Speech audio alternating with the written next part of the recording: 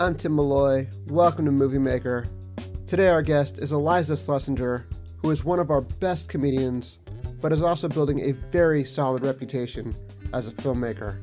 She stars in the new Netflix film Good on Paper, which she also wrote and executive produced. It's based on an experience from her own life that sounds horrible.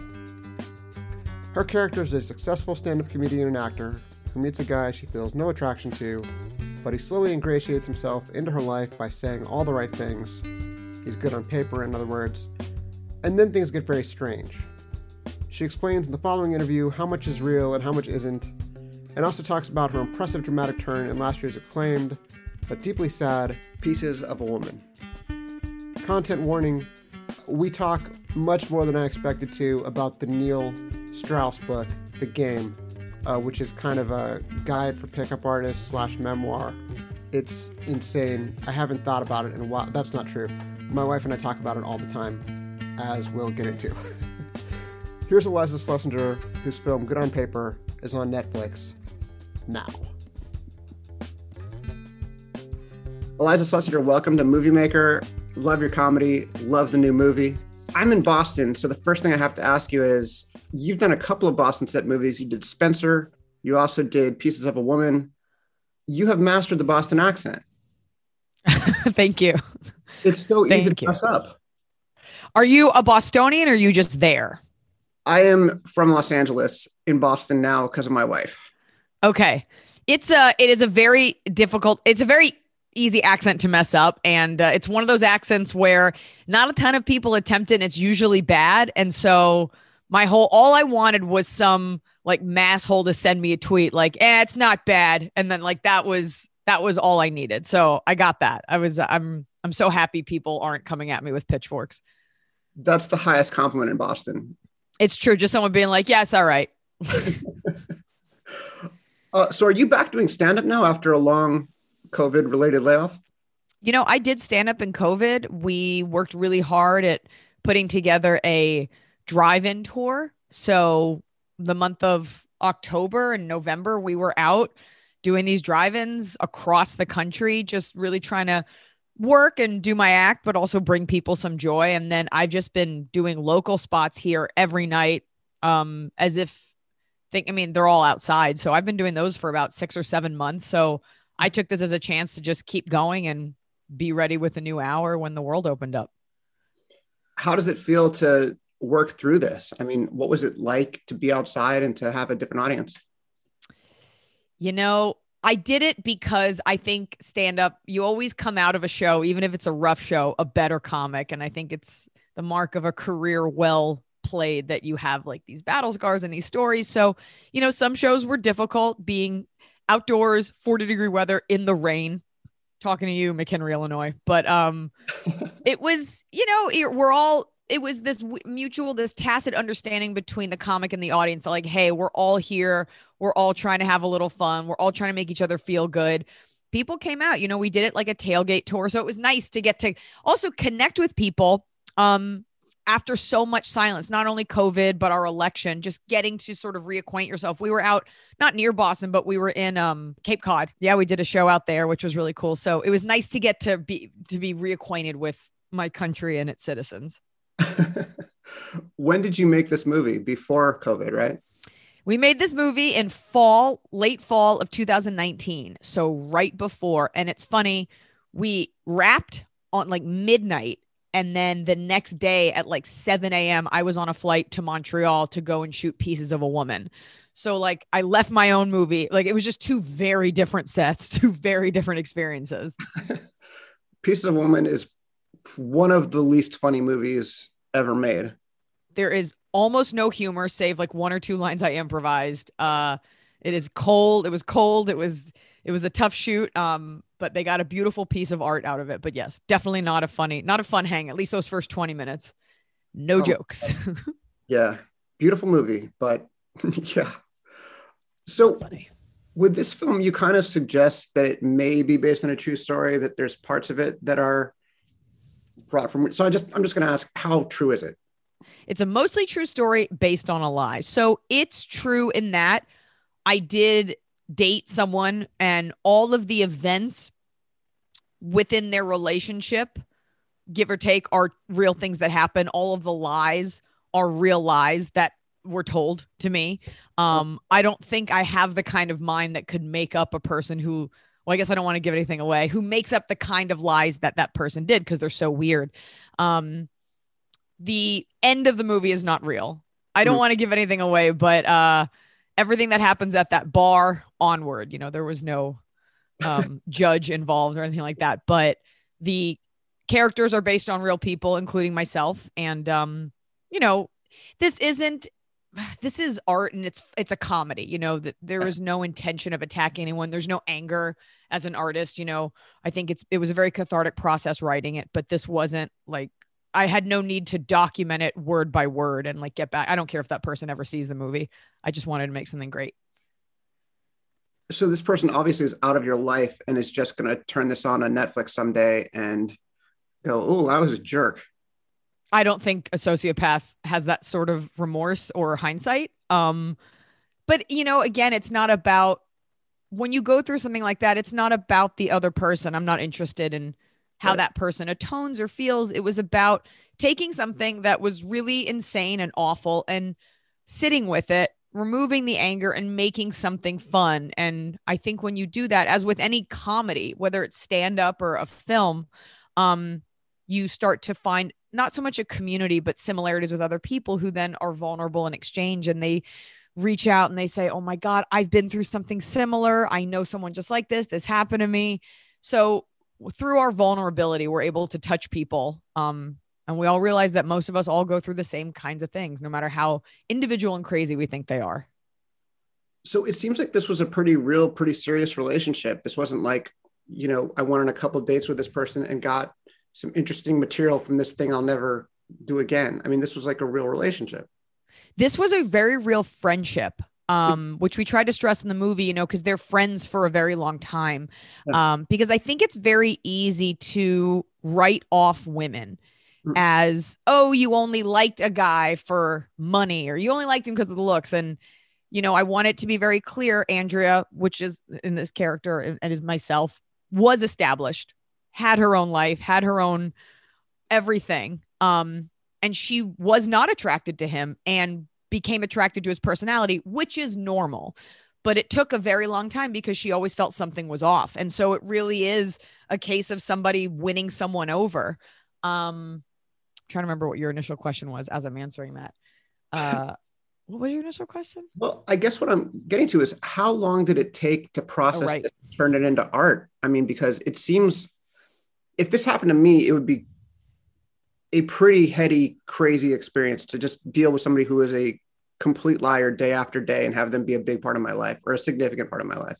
We were friends for a year and we really only dated for 3 months, but the dating aspect of it, the idea is that I knew this person very well, met my family, everything as friends. And then this happened. It was like a shot to the chest. I remember after I discovered the extent of the lies, I remember coming back to my house and I fell asleep on the couch for like 15 hours. Like, it was such emotion. It was so traumatizing emotionally because you have no reference point. It's not like somebody stole your wallet. That happens in our society. This was like such a weird, manipulative. You're like, how far back does this go?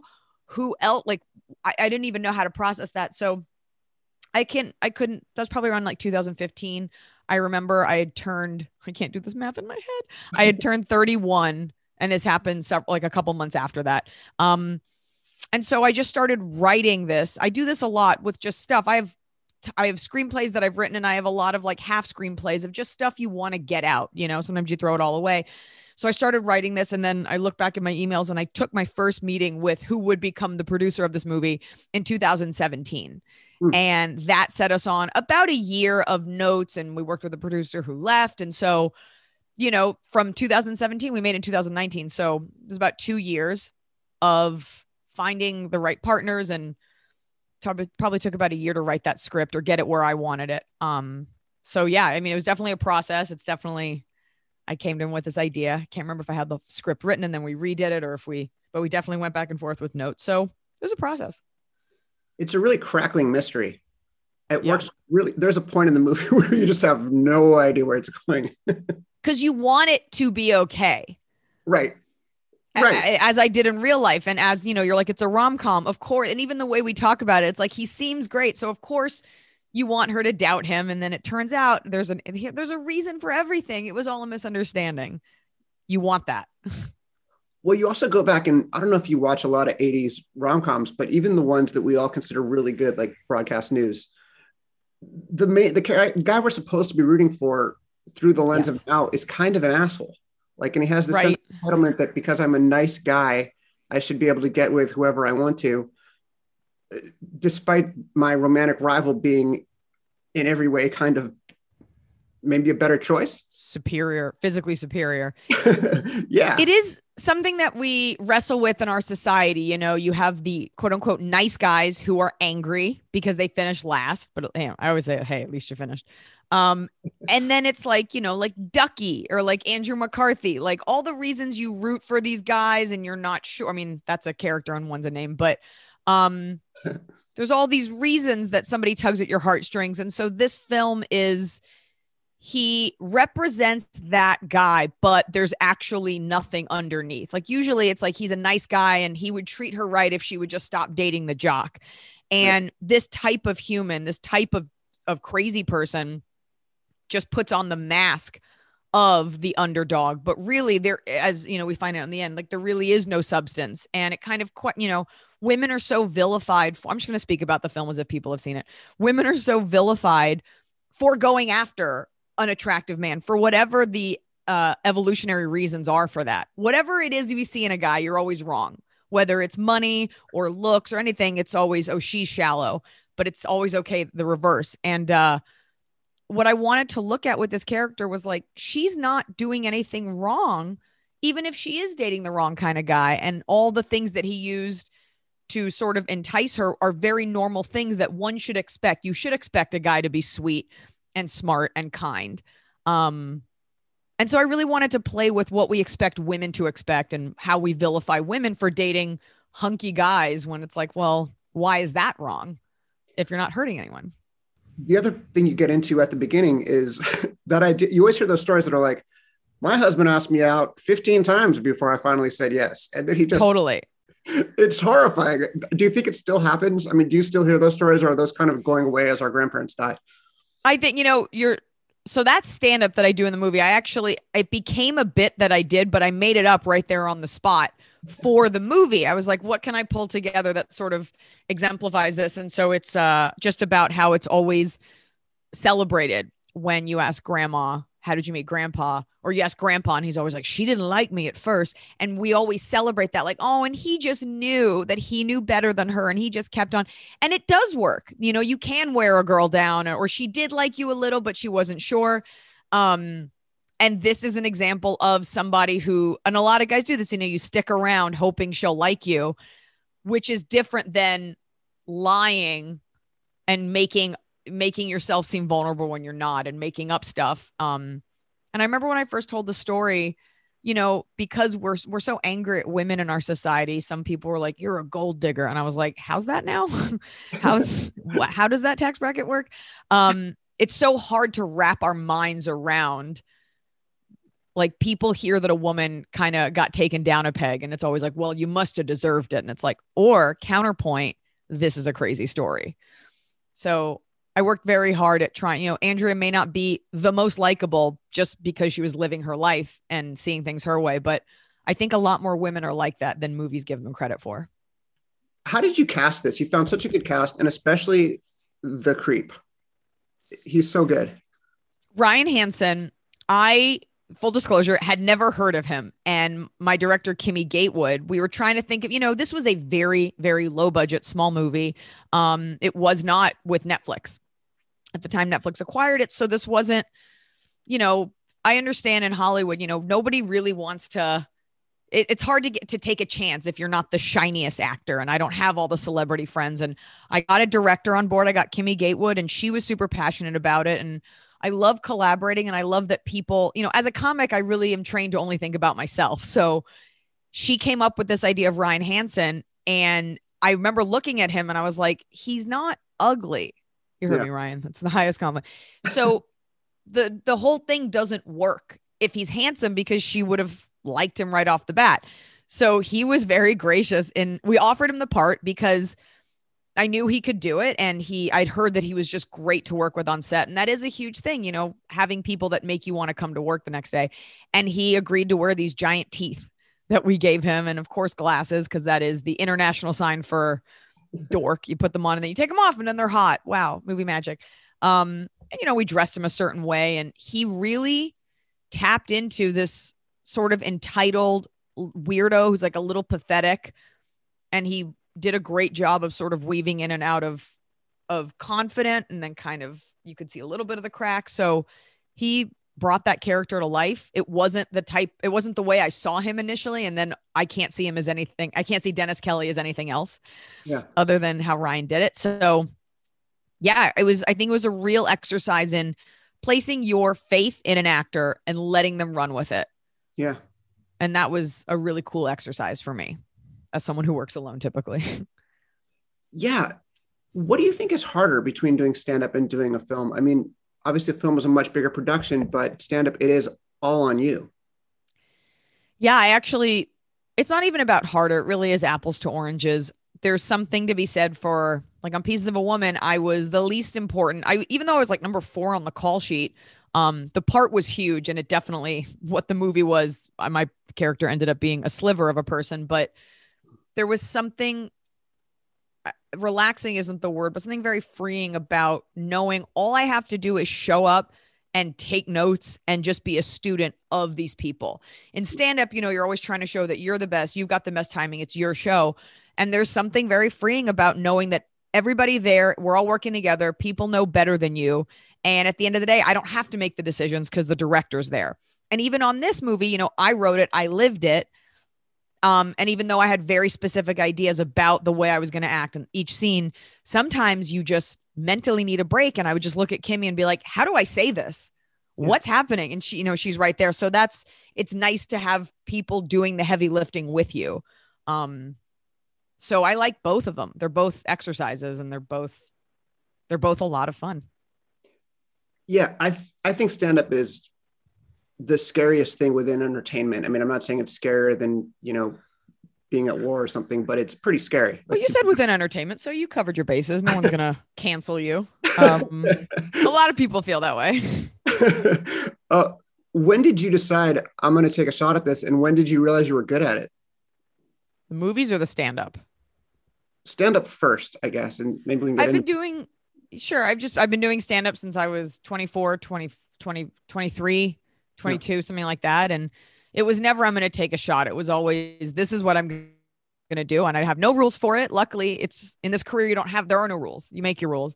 Yeah. And I just did it because no one said I couldn't. And it didn't occur to me that I couldn't. And it never occurred to me that this whole conversation about like men are funny, women aren't, it just never, I was always the funny kid growing up. I always made my guy friends laugh. Like, that agenda was one that I was not privy to. So there is a power in the ignorance of not knowing what people think about your kind. You just go. And I didn't ever ask for that permission, and I still don't, nor do I care. And I think that's a big part of being built for entertainment. And that was with this movie. I didn't ask for anyone. I didn't wait for anyone to ask me for it. I just wrote it, told my managers what I had. She set me up with a producer in Boston. I was there to play some shows. And she was like, you have a meeting at like noon, the day of your show. And so I gave him a quick Google. I put in some fake hair. I went down to the lobby. I met him, and we really connected as people. We really got along. We really had like a nice personal discussion. And I think he really liked me as a person. Yeah. And we just really got along as friends, and he liked the movie, and he made these small budget movies. And I just needed someone to say yes. Yeah. And I was like, if you could just say yes, I will run with it. And we did. So there's so much to be said for just like giving someone just enough rope to hang themselves in a good way.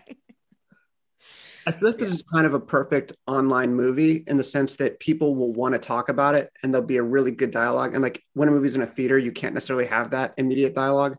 Mm-hmm. This one, people can really argue and discuss and say, oh my God, that happened to me. Yeah. what do you think your week is going to be like when this comes out? It's going to be a lot of opinions. It's going to be a lot of people sharing their stories. My DMs are going to be overflowing. I hope it's not about spawning a conversation about this type of sociopath, but I do think there's a conversation to be had about inadequacies and how they rear their ugly heads. And people always talk about a woman scorned, but like this is an example of a man feeling inadequate and a way that can manifest itself versus, going out and making yourself better. This is one creepy way to go about it.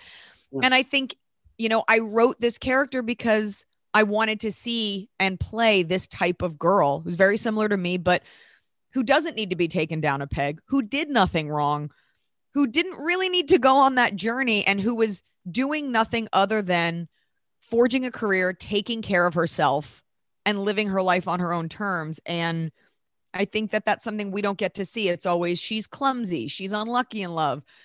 She has 18 jobs. I'm like, nope, got a job, pretty successful, not unlucky in love, and just kind of got tripped up. And I think it's as weird as the story was, I think this character is very normal, and I'd like to see more of her in movies. I don't think enough is made of the mediocre, entitled guy who is responsible for a lot of the problems, but because he's nice or because he sees himself as a victim, he gets away with a lot of awful stuff. So I just think the movie is cool for calling that out and making the guy pathetic. Like, it's not even like it doesn't sort of honor him by making him evil. It doesn't sort of give him the respect of making him evil. He's just a pathetic. Some people just suck. Yeah. And it's so weird because if I saw this person just in passing, I think I would just walk the other way. This isn't retribution. And even as I'm talking about it now, I'm like struggling to tap into even any anger, like even giving it oxygen now. I'm like, well, it is for the movie, but like, it's so about the overall messages and the comedy. And it's just about unearthing this specific type of person because it is such a common thing.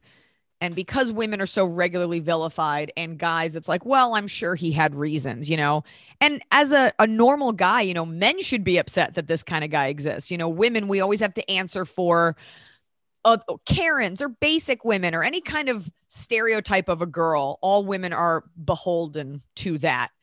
And with men, there should be more of a collective, like, yeah, we got to get that kind of guy out of here because he hurts people. So I think a lot of men will see this and they will either remember the first time I told this story, or they will just kind of want to, outwardly be like, hey, I'm not that. Like, let's make sure to separate ourselves from these betas. Well, is there a name for these guys? I mean, the guys are kind of weaponizing the friend zone and using it as their way in. I'm sure that was like a chapter in that. What was it called? The Game? What was that thing what was it with, But yeah, we're talking about evolution, right? So it's kind of like, they bring up cuttlefish in the movie. Like, it's sort of whatever you have to attract a female, you can't really discount it, whether someone's got a big brain or big muscles. But lying, I think, in our society is a particularly evil thing. And what's so weird about this is, like, we're very used to, every song is about someone who cheats, right? We're very used to that. So this would not be interesting. And I wouldn't want to see it if she's like, and then I loved him, I gave him a chance and he cheated on me. It's like, well, caveat emptor. So what's so weird is these types of lies that people, they listen to the story and they're like, how come you didn't know it? And I'm like, you wouldn't have either. Because if I saw you today and I was like, Tim, what'd you have for breakfast? And you were like, I said eggs. Why would I question that? Right. You said you're in Boston right now. Why would I question that? So it really taps into people's just kindness as humans and people taking advantage of that, I guess, which I prefer to be blindly unaware, because that means I'm a nice, normal person. My mother will tell you she knew he was lying. The Margaret Cho character is an amalgamation of like two friends and my mother. She was like, I called it from the beginning. I was like, okay, noted. There's a moment in the movie that it kind of surprised me, where a guy comes up to your character and says, you're not bad for a girl in terms of your stand-up. And I felt like that I sort of stupidly felt like that debate was over, but it must still happen. Does that still happen like every night? No, it doesn't. It happens enough that it was worth making an ass out of that drunk guy. And Yeah. it's the perfect example of like, that guy obviously is like kind of flirting with you. You wouldn't go out of your way to speak to a woman and tell her she did a good job and then take her down a peg if you weren't like hoping she would like touch your penis. So Adam Ray, who plays that character and then had a really funny line that he improvised about black belts afterward, just sort of embodies that type of guy that like can't get over the fact that you did a good job, doesn't really want to give it to you, also is hoping maybe you'll talk to him. And so while it's not a debate I ever engage in, it's definitely something that gets brought up in interviews like, are women as funny as men? And I'm like, nobody is really, it's the question is dated. So even giving it an answer, I think like breathes life into it. So I was just like, who cares? The answer is yes. I hate to reference the game again, that book, but it does, now that you say it, it does sound like the classic neg, like one of the game strategies. And the reason I know so much about the game is because my wife and I talk about it constantly. And like all of the things about like all these years later, it's like a 15-year-old book, right? Yeah. I can remember sitting at, oh my God, it's that really good breakfast place next door to CVS on Sunset that is closed now. The Griddle. Yeah. And seeing this. Did you just say the Griddle's really good? I thought it was good. That's big. The pancakes are big. Okay. The wait staff is good looking. Okay. It's good. You know what? It's good. I take it back. I think they're closed. God rest their soul. Yeah. Man. But yeah, that's I feel like I have to excuse why I know anything about the game. Oh, that's funny. I guess if you think about like whatever you got to do, like if that works on a girl, then it works. If saying to a girl, like, you know, you look kind of short, and she's like, what do you mean I'm short? I'll prove it to you in bed. Then that worked. There was a weak spot and you found it. And use again, I don't fault those guys for that. If you're the type of girl that falls for it. Oh my God. I had some guy do that to me at a bar once forever ago. He walked up to me and he called me short. And I'm not tall, but I'm also not short. Like I'm just a very painfully average height. And I just went, no. And I walked away and I was like, nice. I don't know. Nice try. Not even nice try. Like it was such a weak, like, I'll see if she falls for this, but that's what dating is, like just seeing what works. Yeah. And ideally you do it truthfully. He truly wanted to see if I would respond to being called short. And that's how the whole relationship started. It's great. That's how I met my husband. Yeah. So how much further do you want to go with movies? Let me start over this super dumb question. Do you want to focus more on movies? Do you want to continue doing movies with stand-up? The answer is yes. The answer is I'm not in a position to be like, and I'm just going to set that mic down and I'm an auteur now. I've come too far in stand-up and in my abilities as a screenwriter and in my continually trying to become a better actor to limit myself. You know, I have a couple of other screenplays at various stages of development, a couple of other projects. And these are all as a result of just years of trying and finding that producer that believes in me, finding a person to say yes without really any of the cachet of a bigger celebrity. So my answer has always been like, my goal has always been to do bigger and better projects on my own terms, whether that is a late night show that I've wanted forever or a daytime show or more movies or my own TV show. You know, having the most creative control is something that you're not always afforded. And I hope with this movie, it puts me just in a different echelon of consideration because, you know, there are a lot of funny people out there and there are a lot of blonde women that act, you know, so this was my way of saying, here's what I intended to demonstrate ability wise. And it probably took me a little bit of time to get here, but I was just doing stand-up for so long because I got the most yeses for that. I mean, I've been auditioning for over a decade. So, and these are good auditions. This isn't like a commercial for like a warehouse installation or something. So it is, people don't see all the work that goes in under it and all the screenplays that kind of made it halfway and all the producers that said yes and then didn't answer and all the movies and all the TV shows that you audition for. but you got to put in your 10,000 hours somewhere. And I chose stand-up, and I wouldn't trade that for the world, because stand-up is one of the only parts of this industry where you don't have to ask anyone's permission. I mean, ideally the audience is laughing, but you can just do it. I give so much credit to actors because it's so expensive to continue to take classes, and you have to leave your job to go audition. And even if you're the best, you still may not get it for whatever reason. And stand up, you have more control in your hands. It really is based on your merit. So I'm glad I had that to separate me from the other actors, because I don't think I could do it as just an actor. Did it help you a lot as a screenwriter because you sort of know audiences, you know where the laughs are? Yes. This is so funny. Sometimes when I audition, I say to myself, I'm like, did this writer read these lines out loud? And that was the opening scene, was sort of my, not paying tribute, but just me sort of poking fun at the audition process when you read these lines and they're always like, oh, make it your own. And you're like, well, these lines are written like, this is weird. And it's not structured funny. Like, funny is funny. And you feel so handcuffed because you want to honor the material, but you don't want to change it too much because then you'll hurt a writer's feelings. And so it was really interesting being on the other side of the camera for just the other side of the line for the auditions and everything, and seeing where actors would try to make it their own, and seeing where they liked the lines, and seeing the types of people we got for auditions. I respected myself so much as an actor, and I respect these actors so much because it's so hard. But yes, in terms of writing, I love writing dialogue, and I have a real eye for what's going to get that laugh and keeping things in my voice, and also making sure to give other people fun parts to play. I've definitely, as a funny person, I get called in for funny scenes, and it's like, okay, you're going to be the girlfriend and she's kind of a bitch and she's got 4 lines. And you're like, okay, I don't want that. I want something juicier. So I tried to give even Serena Halstead, who's like the perfect girl, I tried to give her a part that I would want to play. Yeah. I tried to give the actors stuff that made it exciting for them versus them just supporting me.